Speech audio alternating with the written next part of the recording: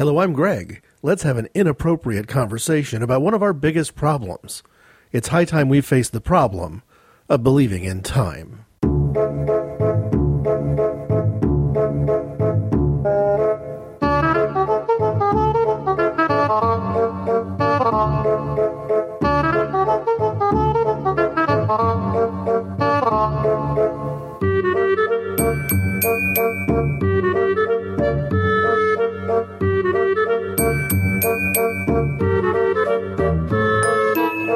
There actually are two things that I think are highly suspect, in the sense that they go completely unchallenged.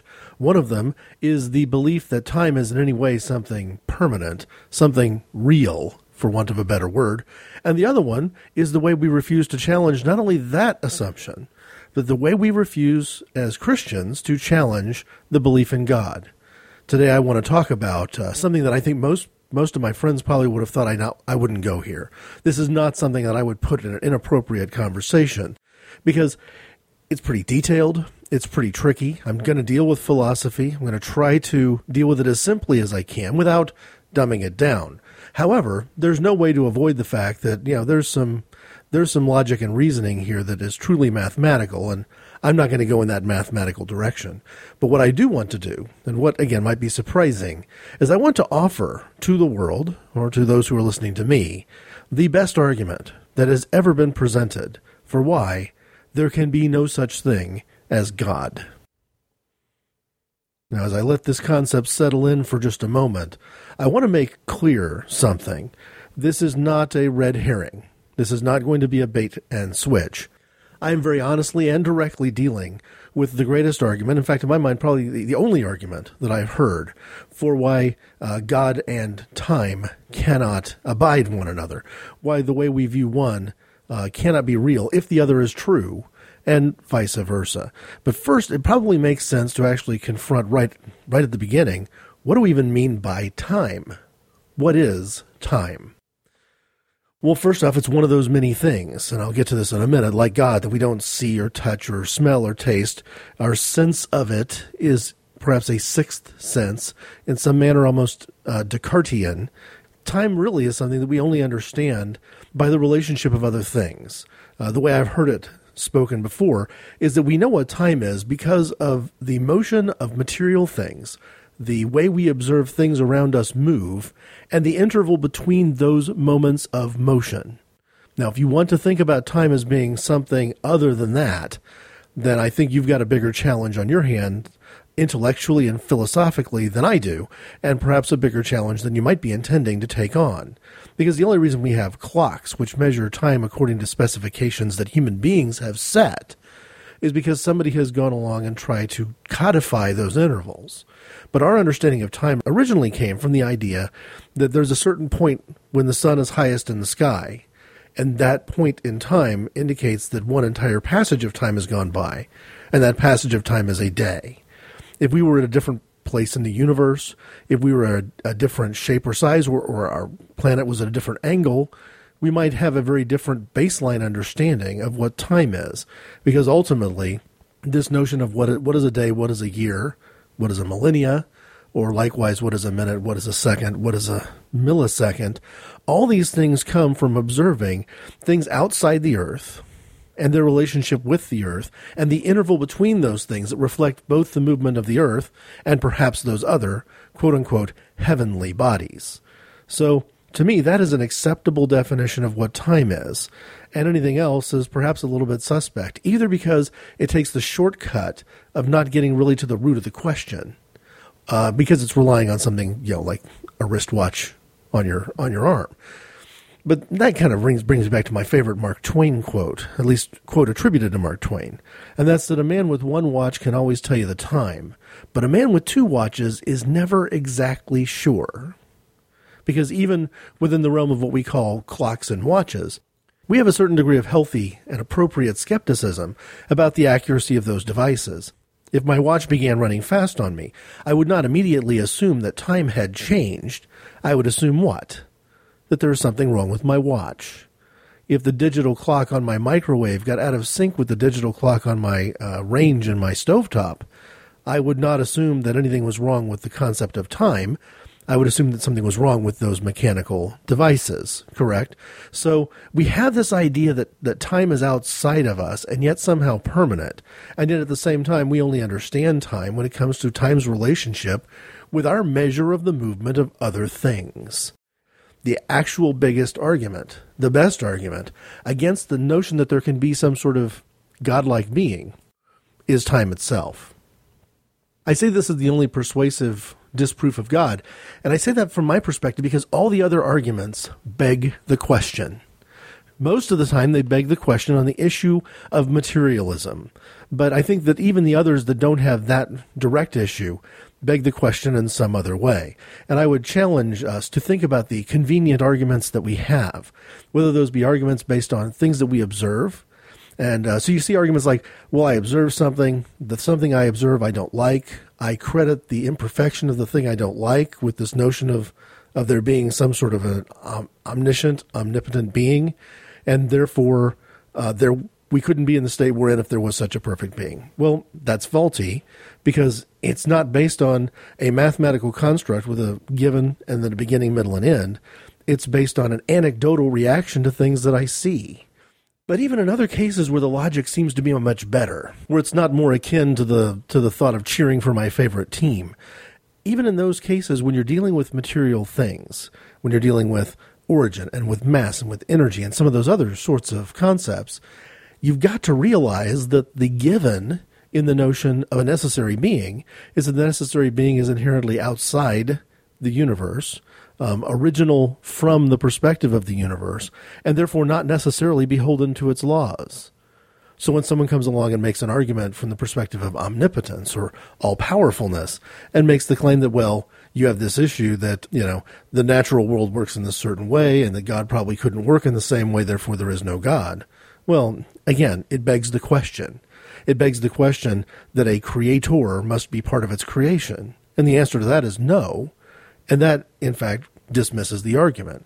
Now, from a scientific perspective, you can certainly understand why a philosopher would take the approach of saying, I'm only going to put in my bag of tricks things that I can see and observe, things that I can, quote, prove, unquote.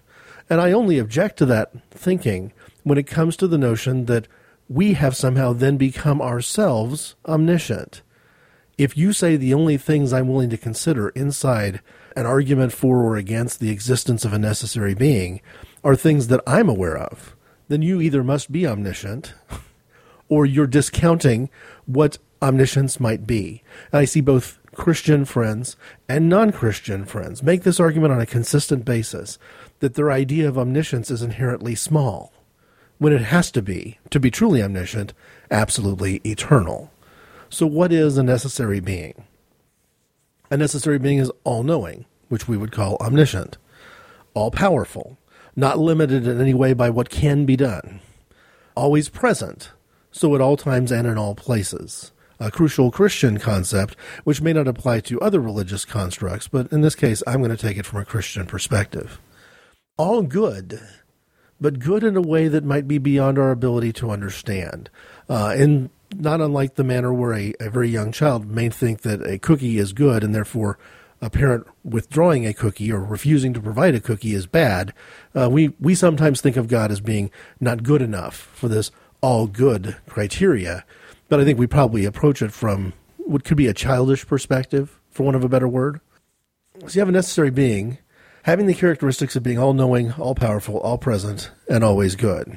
And inherent to that is that such a being is not developing, fully developed, having no origin, having no end, being outside of the universe, outside of time, and in that sense, having no need for growth, no need to learn, no need to change. And that's where we hit the argument of omniscience and immutability.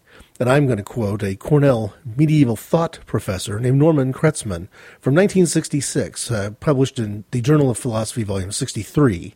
And this is how he describes it. It is generally recognized that omniscience and immutability are necessary characteristics of an absolutely perfect being. The fact that they are also incompatible characteristics seems to have gone unnoticed. In the main body of this paper, I will present first an argument that turns on the incompatibility of omniscience and immutability, And secondly, several objections to that argument and my replies to the objections. Point 1. A perfect being is not subject to change. Point 2. A perfect being knows everything. Point 3. A being that knows everything always knows what time it is. Point 4. A being that always knows what time it is subject to change. Therefore, point 5. A perfect being is subject to change. Therefore, point 6. A perfect being is not a perfect being. Finally, therefore, point 7. There is no perfect being. I have just presented you with the best, if not only, well-constructed argument for the disproof of God. There can be no God, because for there to be a God, God would have to know time in an intimate enough way that God could know that at this moment it is 6:21 p.m., and know 1 minute later that it is now no longer 6:21 p.m., but it is instead 6:22 p.m., and those two conflicting pieces of knowledge, if known, would reflect a change in the knowledge of the knower. This does not present a struggle for us as human beings, because as human beings, we know what we don't know, meaning we know that we're not omniscient. But for God to be both omniscient and immutable, not subject to change, not needing an improvement, not learning more in the next minute than is available in the current minute, then there can be no perfect being, which either means that God is somehow less than perfect, something that Christians might have to get used to in order to continue worshiping, or that there is no God, or the other possibility, that there's something fundamentally wrong with our belief in time. I think the best way to introduce my thoughts on this matter is to use the phrase, "on the contrary," and to quote C.S. Lewis from the theology section of his book Mere Christianity, and kind of wandering through, selectively, a chapter called Time and Beyond Time. I should like to deal with the difficulty that some people find about the whole idea of prayer. A man put it to me by saying, "I can believe in God all right, but what I cannot swallow is the idea of him attending to several 100 million human beings who are all addressing him at the same moment." And I have found that quite a lot of people feel this. Now, the first thing to notice is that the whole sting of it comes from the words, "at the same moment." Most of us can imagine God attending to any number of applicants if only they came one by one, and he had an endless time to do it in. So what is really at the back of this difficulty is the idea of God having to fit in too many things into one moment of time. Well, that is, of course, what happens to us. Our life comes to us moment by moment. One moment disappears before the next moment comes along, and there is room for very little in each. That is what time is like. And of course, you and I tend to take it for granted that this time series, this arrangement of past, present, and future, is not simply the way life comes to us, but the way all things really exist. We tend to assume that the whole universe and God himself are always moving on from past to future just as we do. But many learned men do not agree with that. It was the theologians who first started the idea that some things are not in time at all. Later, the philosophers took it on, and now some of the scientists are doing the same. Almost certainly, God is not in time. His life does not consist of moments following one another. That is difficult. I know. Let me try to give something, not the same, but a bit like it. Suppose I am writing a novel. I write, "Mary laid down her work. Next moment came a knock at the door." For Mary, who has to live in the imaginary time of my story, there is no interval between putting down the work and hearing the knock. But I, who am Mary's maker, do not live in that imaginary time at all. Between writing the first half of that sentence and the second, I might sit down for 3 hours and think steadily about Mary. I could think about Mary as if she were the only character in the book, and for as long as I pleased. And the hours spent in doing so would not appear in Mary's time, the time inside the story, at all. This is not a perfect illustration, of course, but it may give just a glimpse of what I believe to be the truth. God is not hurried along in the time stream of this universe any more than an author is hurried along in the imaginary time of his own novel. He has infinite attention to spare for each one of us. He does not have to deal with us in the mass. You are as much alone with him as if you were the only being he had ever created. When Christ died, he died for you individually, just as much as if you had been the only man in the world. The way in which my illustration breaks down is this. In it, the author gets out of one time series, that of the novel, by going into another time series, the real one. But God, I believe, does not live in a time series at all. His life is not dribbled out moment by moment, like ours. If you picture time as a straight line along which we have to travel, then you must picture God as the whole page on which the line is drawn. We come to the parts of the line one by one. We have to leave A behind before we get to B, and cannot reach C until we leave B behind. God, from above or outside or all round, contains the whole line and sees it all. The idea is worth trying to grasp because it removes one of the apparent difficulties in Christianity. Before I became a Christian, one of my objections was as follows. The Christians said that the eternal God, who is everywhere and keeps the whole universe going, once became a human being. Well then, said I, how did the whole universe keep on going while he was a baby, or while he was asleep? How could he at the same time be God who knows everything, and also a man asking his disciples, "Who touched me?"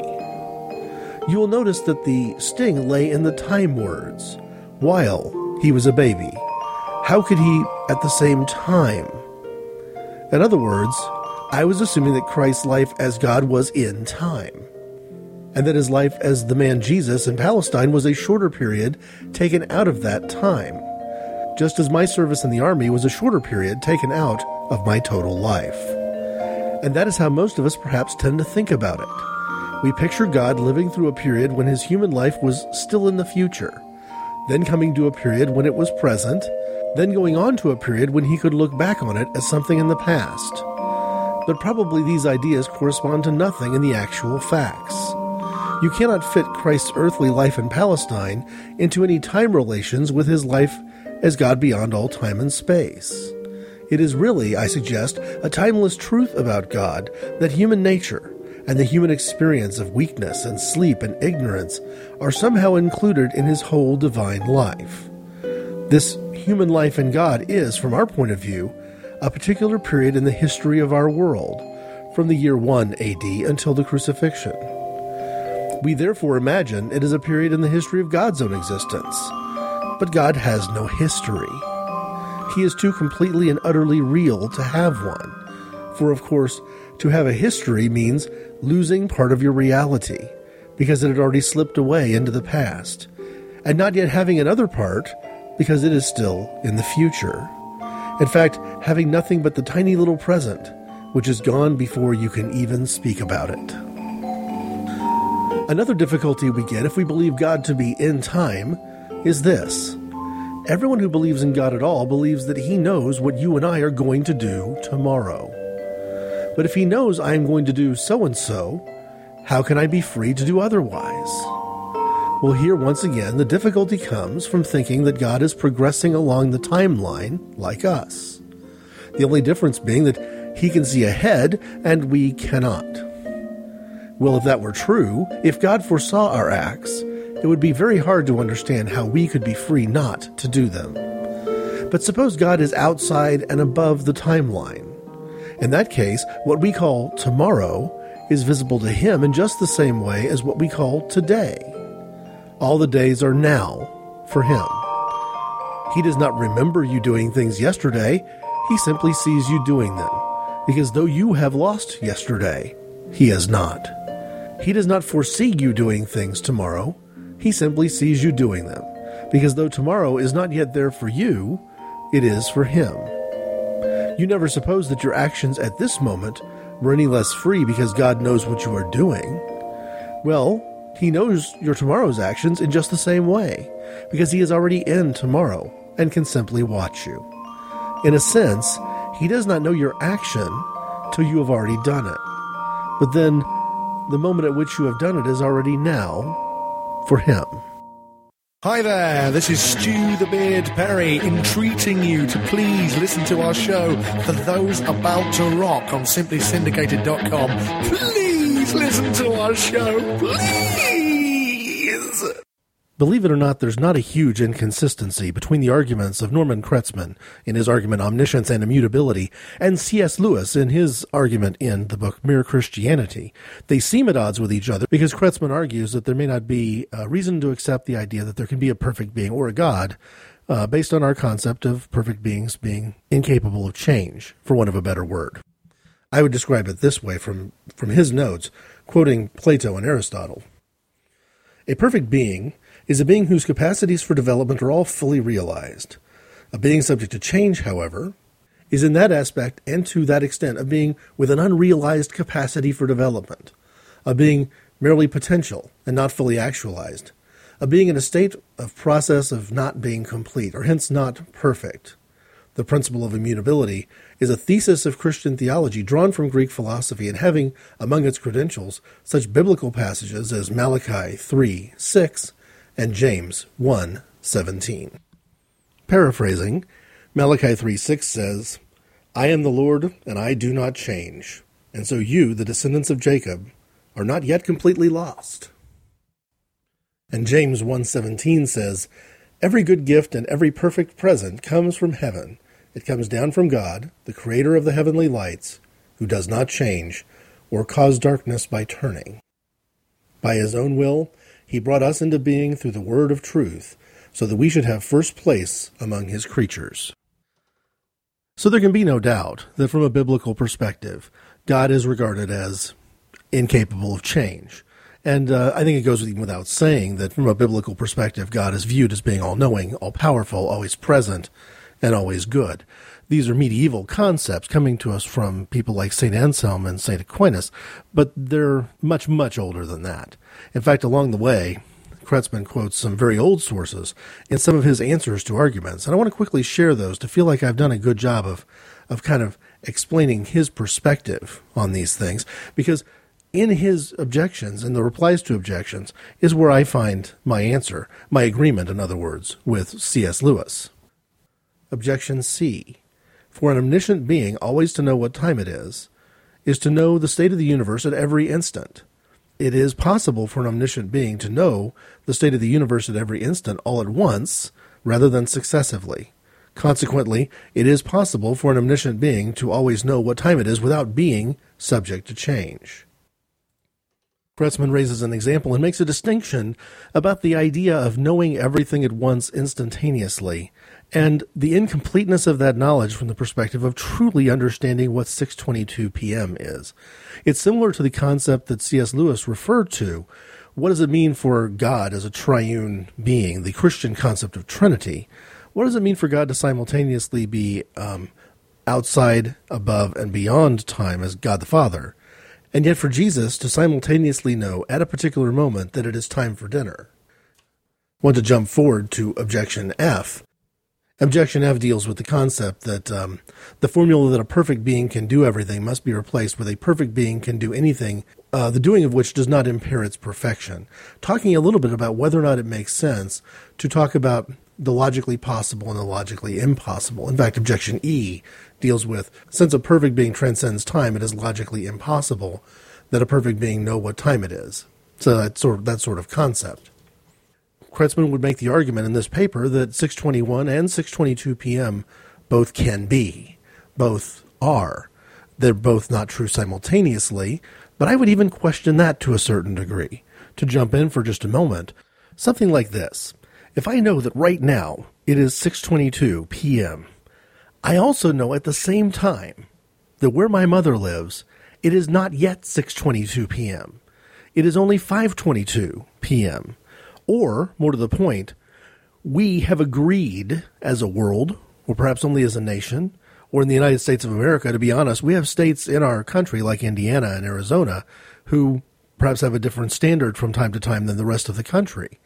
Indiana, during daylight savings time, by and large, agrees to disagree with the fact that it's 6:22 p.m. at all. To them, it is still 5:22 because they don't do daylight savings time, or at least county by county in that state. They don't play that game. So where I sit, if I call it 622, I know that my mother calls it 522. But in reality, in between where she lives and I live, there is this continuum that if we really truly pointed to a specific spot in the sky and said, when the sun is at that point, that's when it's 622. Realistically, it's not 622 in the states in between my mother and I either. The closer you go from my house to her house, the further back in time you go. This is one of the things you notice when you visit another part of the country or another part of the world, and you're in a different point in the time zone. I'm used to living, kind of on one side of the time zone, not far from the middle, but kind of on the side. And to me, the sun sets at a particular point in time. And when I go to visit a place like New York City or Washington, D.C., it gets darker sooner. It gets darker sooner because even though both me and the residents of the East Coast call it 6:22 p.m. or call sunset a certain time, it gets darker there first because the sun passes sooner. So where my mom calls 5:22 p.m., when she gets to 6:22 p.m., it may not be the same amount of light in the sky, and not just because of atmospheric conditions either. So there's this idea. In fact, we all kind of have a sense, based on the best science available, that if we were to leave this planet and go to another planet, the passage of time during that journey would be different, and the passage of time on that planet would be different. And what we call a day would, of course, be different, because that planet would have a different orbital pattern, perhaps even a different revolution. So this notion that in the contest between the fact that it's 6:22 versus 6:21 at night being real, competing with the idea of God being real, I'm not sure that time necessarily comes out on top. So I have an answer here, consistent with C.S. Lewis's point of view, and disagreeing in important ways with Norman Kreutzmann's point of view. But to get there, I think I want to start with quoting Kurt Vonnegut and Slaughterhouse-Five. Now, Kurt Vonnegut is not approaching this from a theological perspective. To the degree that he has theological views, he doesn't agree with me. He may, in fact, not agree with me or Norman Kreutzmann. But in his book Slaughterhouse-Five, which, ironically, although fictional, is also autobiographical, he deals with a character and tells his story from the perspective of a character who has become unstuck in time. I have mentioned the Slaughterhouse-Five before, referring specifically to the film, because I think that film editor Dee Dee Allen did not just her best work, but perhaps some of the best work in the history of film editing in the making of the 1971 film Slaughterhouse-Five, which George Roy Hill directed. That movie does a good job of dealing with the disconcerting nature of jumping from time to time to time, and as a person, having to figure out what part of your life you're in and what you're supposed to do in that part of your life. The film, in my opinion, not as good as the book, but that kind of goes without saying, doesn't it? And nevertheless, a very good film all the same. I want to quote from an early section in Slaughterhouse-Five, when Billy, in the basement of his home, is writing a letter to the editor. In fact, it is his second letter to the editor, where he is trying to explain to a world he feels must know this information, the fact that our concept of time is flawed, and our concept of dimensions is flawed, because he has been taken by an alien spaceship to the planet Tralfamadore, and on Tralfamadore, things function in 4 dimensions, not 3, and therefore their concept of the universe is both different and more true, because it has additional information. Like I mentioned at the beginning, the flaw in most materialist-based arguments against the existence of God is that they beg the question that our understanding of materialism is complete. Well, it's not. Now, this is a fictional account, but I think that there's some deep truths being told by Vonnegut, who, again, would not take my position from a theological perspective, and yet perhaps in some ways his book actually does. Starting on page 25 of the 1994 reissue, the original 1969 book, published by Delacorte Press. Billy was working on his second letter when the first letter was published. The second letter started out like this. The most important thing I learned on Tralfamadore was that when a person dies, he only appears to die. He is still very much alive in the past, so it is very silly for people to cry at his funeral. All moments, past, present, and future, always have existed, always will exist. The Tralfamadorians can look at all the different moments just the way we look at a stretch of the Rocky Mountains, for instance. They can see how permanent all the moments are, and they can look at any moment that interests them. It's just an illusion we have here on Earth, that one moment follows another one like beads on a string, and that once a moment is gone, it is gone forever. When a Tralfamadorian sees a corpse, all he thinks is that the dead person is in a bad condition in that particular moment, but that the same person is just fine in plenty of other moments. Now, when I myself hear that somebody is dead, I simply shrug and say what the Tralfamadorians say about dead people, which is, so it goes. That is Kurt Vonnegut from Slaughterhouse-5. 10011110011. What are you singing? Have you never heard this? No. It's Flight of the Conchords. It's a song about after the robots kill all the humans Okay. and take over the world, and they go, "The humans are dead. That's right, they are dead. The humans are dead. I poked this one, it's dead." It's good. I gotta make you listen to it. Alrighty then. Anomaly. Something that deviates from what is standard, normal, or expected. An oddity, peculiarity, irregularity, inconsistency, incongruity, a rarity. I'm Jen. And I'm Angela. And we're the socially functional co-hosts of Anomaly. The podcast with a unique perspective, a female perspective on all things geek. Star Trek, Star Wars, Lord of the Rings, Buffy, Firefly, gaming, books, costuming, and general geek topics.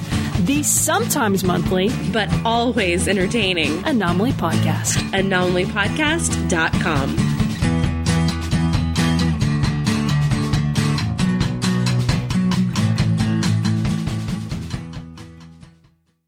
It should be incredibly easy to see how I see a connection between C.S. Lewis's notions, my notions, and Kurt Vonnegut's. But ironically, I have some friends who I think really enjoy and respect the work of Vonnegut, who, if presented with this problem from a philosophical perspective, if asked to reconcile the good and bad points in Norman Kretzmann's argument about omniscience and immutability, and to find the right answer somewhere, would they be willing to grant that C.S. Lewis has the right point of view here? Because C.S. Lewis agrees with Vonnegut, and therefore, if one of these two things is a false notion, it's probably not God, it's probably time. Or would they instead turn on Vonnegut to one degree or another, and immediately dismiss a profound work which, although fiction, has a great deal of truth in it, as being less true than they always thought it to be, because it disagrees with their point of view on other matters? In other words, the disbelief in God being more important than the belief in anything else. This leads me to the point that I would like to make. For a lot of people, the character Billy Pilgrim in the book was somebody who was, as a grown man, still dealing with imaginary friends. His daughter, for example, was unwilling to even consider the idea that he might have been telling the truth about having encountered little green men from another planet who kidnapped him and placed him in a zoo, or the notion that he can time travel at all or be unstuck in time at all. So we clearly, in this question of time versus God, have an imaginary friend that we're dealing with. And I can't tell you how many times in dealing with the outside world, people that I know, but also people that I don't know, that you get treated as somebody for having a true faith. You get treated as somebody who has an imaginary friend. It is as if your faith is somehow something that you can be patted on the head for and told there, and sent off to your room. Because if you're going to play with an imaginary friend, it might be better if you did that in private. This is why we often hear people say things about religion that they don't have anything inherently against religion, but they think that a religion shouldn't be shared with anybody. It shouldn't be expressed. It shouldn't be public in any way, because in some way it's embarrassing. Well, I would answer this. I don't think that God is the imaginary friend of any Christian, unless that Christian doesn't have a genuine faith. There's plenty of fake faith out there. We've seen recent events this year where I believe that so-called televangelists or media evangelists have been exposed as being false prophets, people with an incomplete understanding of who God is, with a complete disregard or disrespect for Scripture, and that whatever they're saying is simply a money-making venture where their imaginary friend is acting as their accountant. But I don't believe that in a genuine faith, God is an imaginary friend at all, that God to me is much more real than the concept of time. Time, in other words, is our imaginary friend. In this respect, time has an advantage over Doctor Who or anyone else in that it can't be ignored. So the current season of Doctor Who that is going on, in fact, the last couple of seasons, deal with Doctor Who's companion being a young girl who encountered the Doctor before she was anywhere near old enough to travel through space and time and other dimensions. And instead he came back for her later, so her imaginary friend turned out to be real, but she was able to ignore him for years, if not decades. Time doesn't give us that. We live in a world where we are limited by the ability of our perceptions, and among those limitations are the necessity of understanding time. No one is going to accept an excuse for missing a doctor appointment or being late to some other meeting, in that it didn't really matter whether you were on time or not, because time, as we know, from a theological perspective, doesn't exist. So in some ways, this is an imaginary friend that we're beholden to. But nevertheless, I feel pretty comfortable looking at the concepts present in Slaughterhouse-Five, looking at the theology presented to us by C.S. Lewis, who truthfully was only quoting much, much older ideas, and saying, no, I'm pretty comfortable with the idea that when it's all said and done, when we get to the end of this moment, time will come to a stop. Will it come to a stop because it's real, and that's the flow of things? Or will it come to a stop, and at that moment we will realize that it was not only momentary, but also impermanent, or in some manner, perhaps even illusory? That would be the Eastern philosophical concept.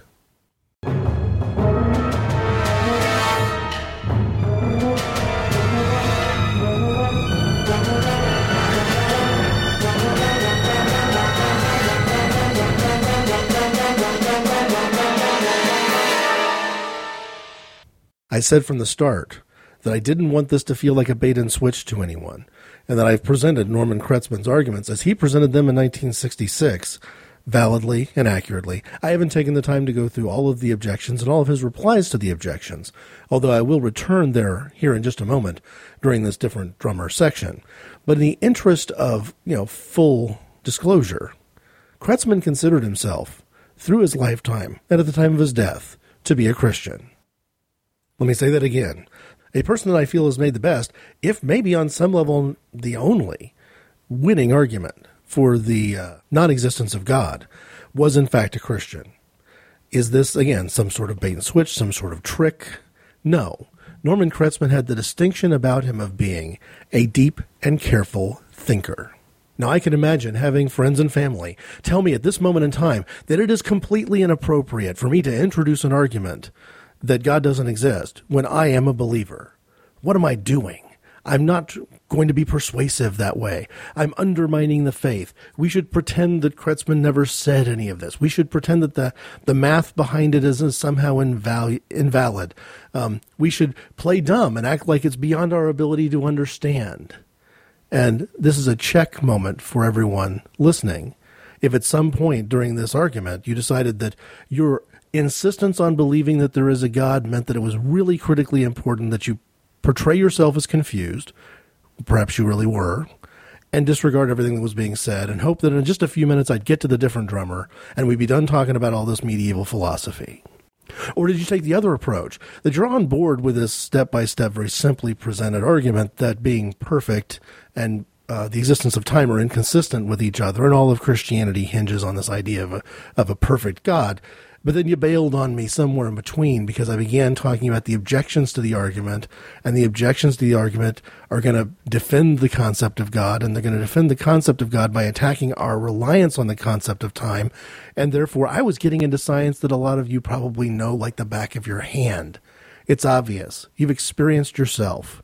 The sun doesn't set on the coast, off the coast of Seattle, at the same time the sun sets in the middle of Montana, and they're in the same time zone. We know this stuff. We know that it gets dark earlier in some parts than later in other parts, in places where we call it the same time. And yet at some point, our desire to believe in something or disbelieve in something wins out over anything else. Well, hey, if you feel that way, you're a human being. Congratulations. That's a title no one can take away from you. But to be a genuine thinker, to be the kind of thinker that I would want to recognize as a different drummer on this concept of, the impermanence of time, you're going to have to do a little better than that. You're going to have to be willing to attack and address arguments that your faith tells you to disagree with, but your logic and your reason tells you has some validity. As John Wesley taught, a true and genuine relationship with God doesn't just involve fidelity to Scripture. It doesn't just involve reliance upon faith. He said you have to have all four pillars, and those pillars are Scripture, faith, tradition, but also reason. And a genius, or at least a very, very wise man, would be able to recognize where those pillars don't always seem to be holding up the same building, or, to make a pun, aren't holding up the same building at the same time. Kretzmann, in other words, willing to take his Christian faith and put his chips in and say, yes, there's going to be some arguments out there where the human ability to logically point to the existence of God is highly suspect. Only a person with faith can do that. A person with only a said faith, with a pretend faith or an assumed faith, might not be able to do that because their faith couldn't withstand that kind of intellectual exploration. Here's the other argument that I wanted to present from Kretzmann's paper. Near the end of his paper, the proposition that things change is, however, not necessarily only contingently true. If, as a matter of fact, nothing else ever did change, an omniscient being could, of course, remain immutable. In Objection G, however, an absolutely perfect being has been confused with a being possessing of all compossible perfections, the best of all really possible beings. Consider these two statements. Statement 1, Jones knows that he is in a hospital. Statement 2, Jones knows that Jones is in a hospital. Now, Statement 1 and Statement 2 are logically independent. It may be that Jones is an amnesia case. He knows perfectly well that he is in a hospital. And after reading the morning papers, he knows that Jones is in a hospital. An omniscient being surely must know all that Jones knows. Anyone can know what Statement 2 describes Jones as knowing, but no one other than Jones can know what Statement 1 describes Jones as knowing. A case in point, anyone could have proved that Descartes existed, but that is not what Descartes proved, and what he proved could have only been proved by him and not anyone else. This kind of knowledge of Statement 1, Jones knowing that Jones is in a hospital, is the kind of knowledge characteristic of every self-conscious entity, of every person. Every person knows certain propositions that no other person can know. Therefore, if God is omniscient, theism is false, and if theism is true, God is not omniscient. It may be fairly said of God, as it once was said of William Whewell, that omniscience is his foible. That is the conclusion of Norman Kretzmann's argument. So how, as Norman Kretzmann, do you continue to function as a Christian with that kind of doubt, with that kind of logical, mathematical, published and acknowledged doubt? Well, first, who's Norman Kretzmann? I prefer to describe Kretzmann as a Cornell University professor of medieval thought. He's described in Wikipedia as being a professor specializing in the history of medieval philosophy and the philosophy of religion, and I encountered him in my university readings from the perspective of the philosophy of religion. And it really actually was this very argument, where I'd heard all these other arguments, which I either found tedious because of their age, they were medieval ideas, or I found tedious because of their assumptions. Assumptions that the things that we have known and measured in our material world have some permanent validity to them, without recognizing that our knowledge is no better than Galileo's, and Galileo's knowledge was no better than Copernicus, and Copernicus' knowledge was no better than those before him, if you always assume that everything we know today is everything we're always and ever going to know. That's the brilliance to me of this professor. He was willing to say no. I'm not willing to grant that I know everything I'm ever going to know, and I'm simultaneously not willing to grant that anything that is an old idea is therefore a bad idea, or a discredited idea, or an idea that should not be dusted off, or if we deal with it, we have to view it with some sort of contempt or with a grain of salt because of its age. Kretzmann was brought up as a Lutheran in a family where he came from a long line of Lutheran pastors, but he describes himself as having lost his Lutheran faith while at college. He returned to his Christian faith in his 40s. Now, he's born in 1928, so probably within just a couple of years of writing the paper on omniscience and immutability, he regained his faith. I think God rewards people who are willing to ask challenging questions of him and about him, and that God will only give a measure of knowledge, or perhaps even a measure of faith, commensurate with the kinds of questions that believers are willing to ask. If you're a believer who never challenges yourself, if you're a believer who never challenges God, that tells you all you need to know about the strength of your faith. And Kreutzmann apparently drew that same conclusion. For many years, he was actively a member of the Society of Christian Philosophers. In his early 60s, he was diagnosed with multiple myeloma and given less than 2 years to live. He happened to live much longer than that and completed 2 more volumes in what he projected to be a 3-volume work on Aquinas. If I was going to read more about Aquinas myself, it is Kreutzmann's perspective that I would seek first and foremost. When his friends and colleagues wept because they knew he was soon to be dying, he consoled them by saying, "You're not a philosopher or a Christian if you are not ready to welcome death." Look at the consistency between Kreutzmann's approach to his work and to his imminent death with the character that Kurt Vonnegut created in Slaughterhouse-Five. Not Billy Pilgrim necessarily, but the Tralfamadorians. And I think you'll see that same kind of perspective. A perspective about eternity that to me says that maybe on some level, Kreutzmann decided that he had gone to the abyss and he had stared over the edge, and it forced him to make a decision between whether he was going to invest his truth in time, a concept that we know to be, in large measure, human contrived. There's nothing eternally significant or materialistically true about a 24-hour day. We could easily be functioning on base 10 if we were. There should be a metric system for time so that we as a world could have an argument about whether or not our ancient ideas of how long a day was should be challenged. It's not that the sun would appear in the sky at any different rate. We would just choose to measure it differently because as humans, we have that choice. We have that power because this is where we own the relationship with our imaginary friend. He's our imaginary friend called time. We can dress him up in any clothes we want to. He doesn't have to be 24 hours long, and his years don't have to be 365.25 days long. A lot of the people that I argue with even get confused about the 0.25 part. Somehow there's something magical about leap year, where we come across a year every 4 years that's 1 day longer. No, our years have never been 365 days long.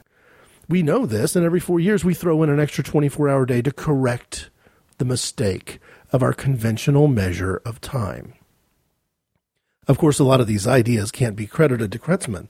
Part of the advantage he has as being a philosopher and a professor of medieval thought is he has access to a great deal of medieval thought and a good command and understanding of it.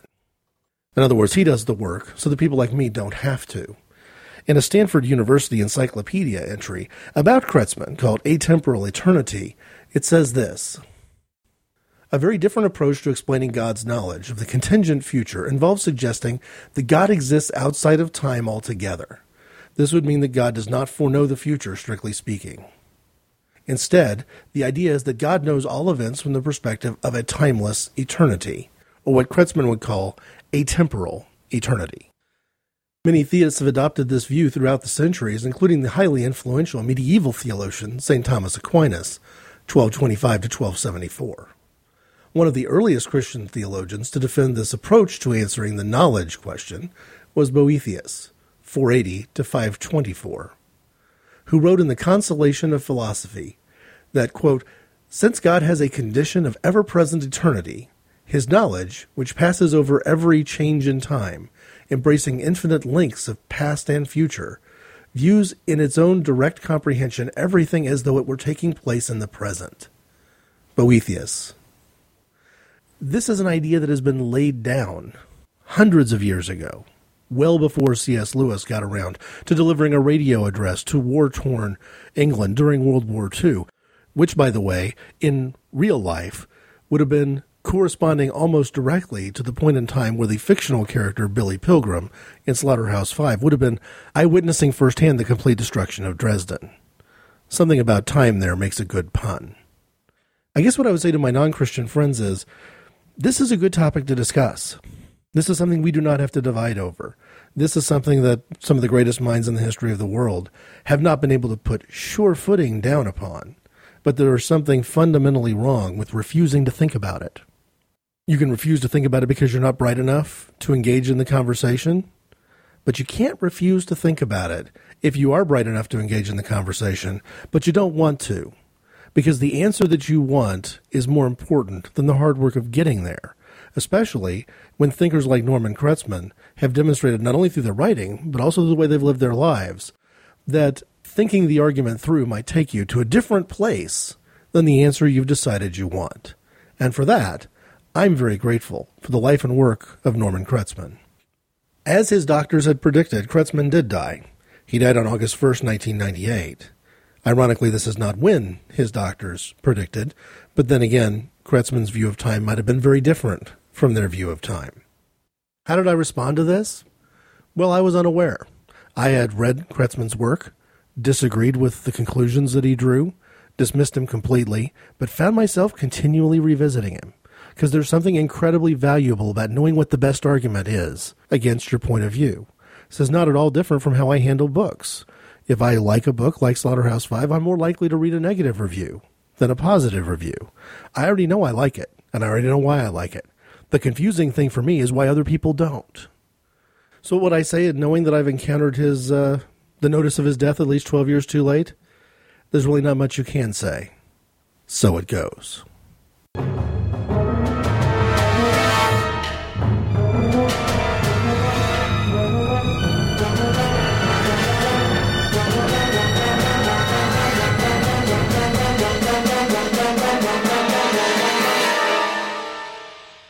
At the conclusion of the Different Drummer segment, I had perhaps some challenging words for people who may share a lot in common with me, including camaraderie, but not the belief in God.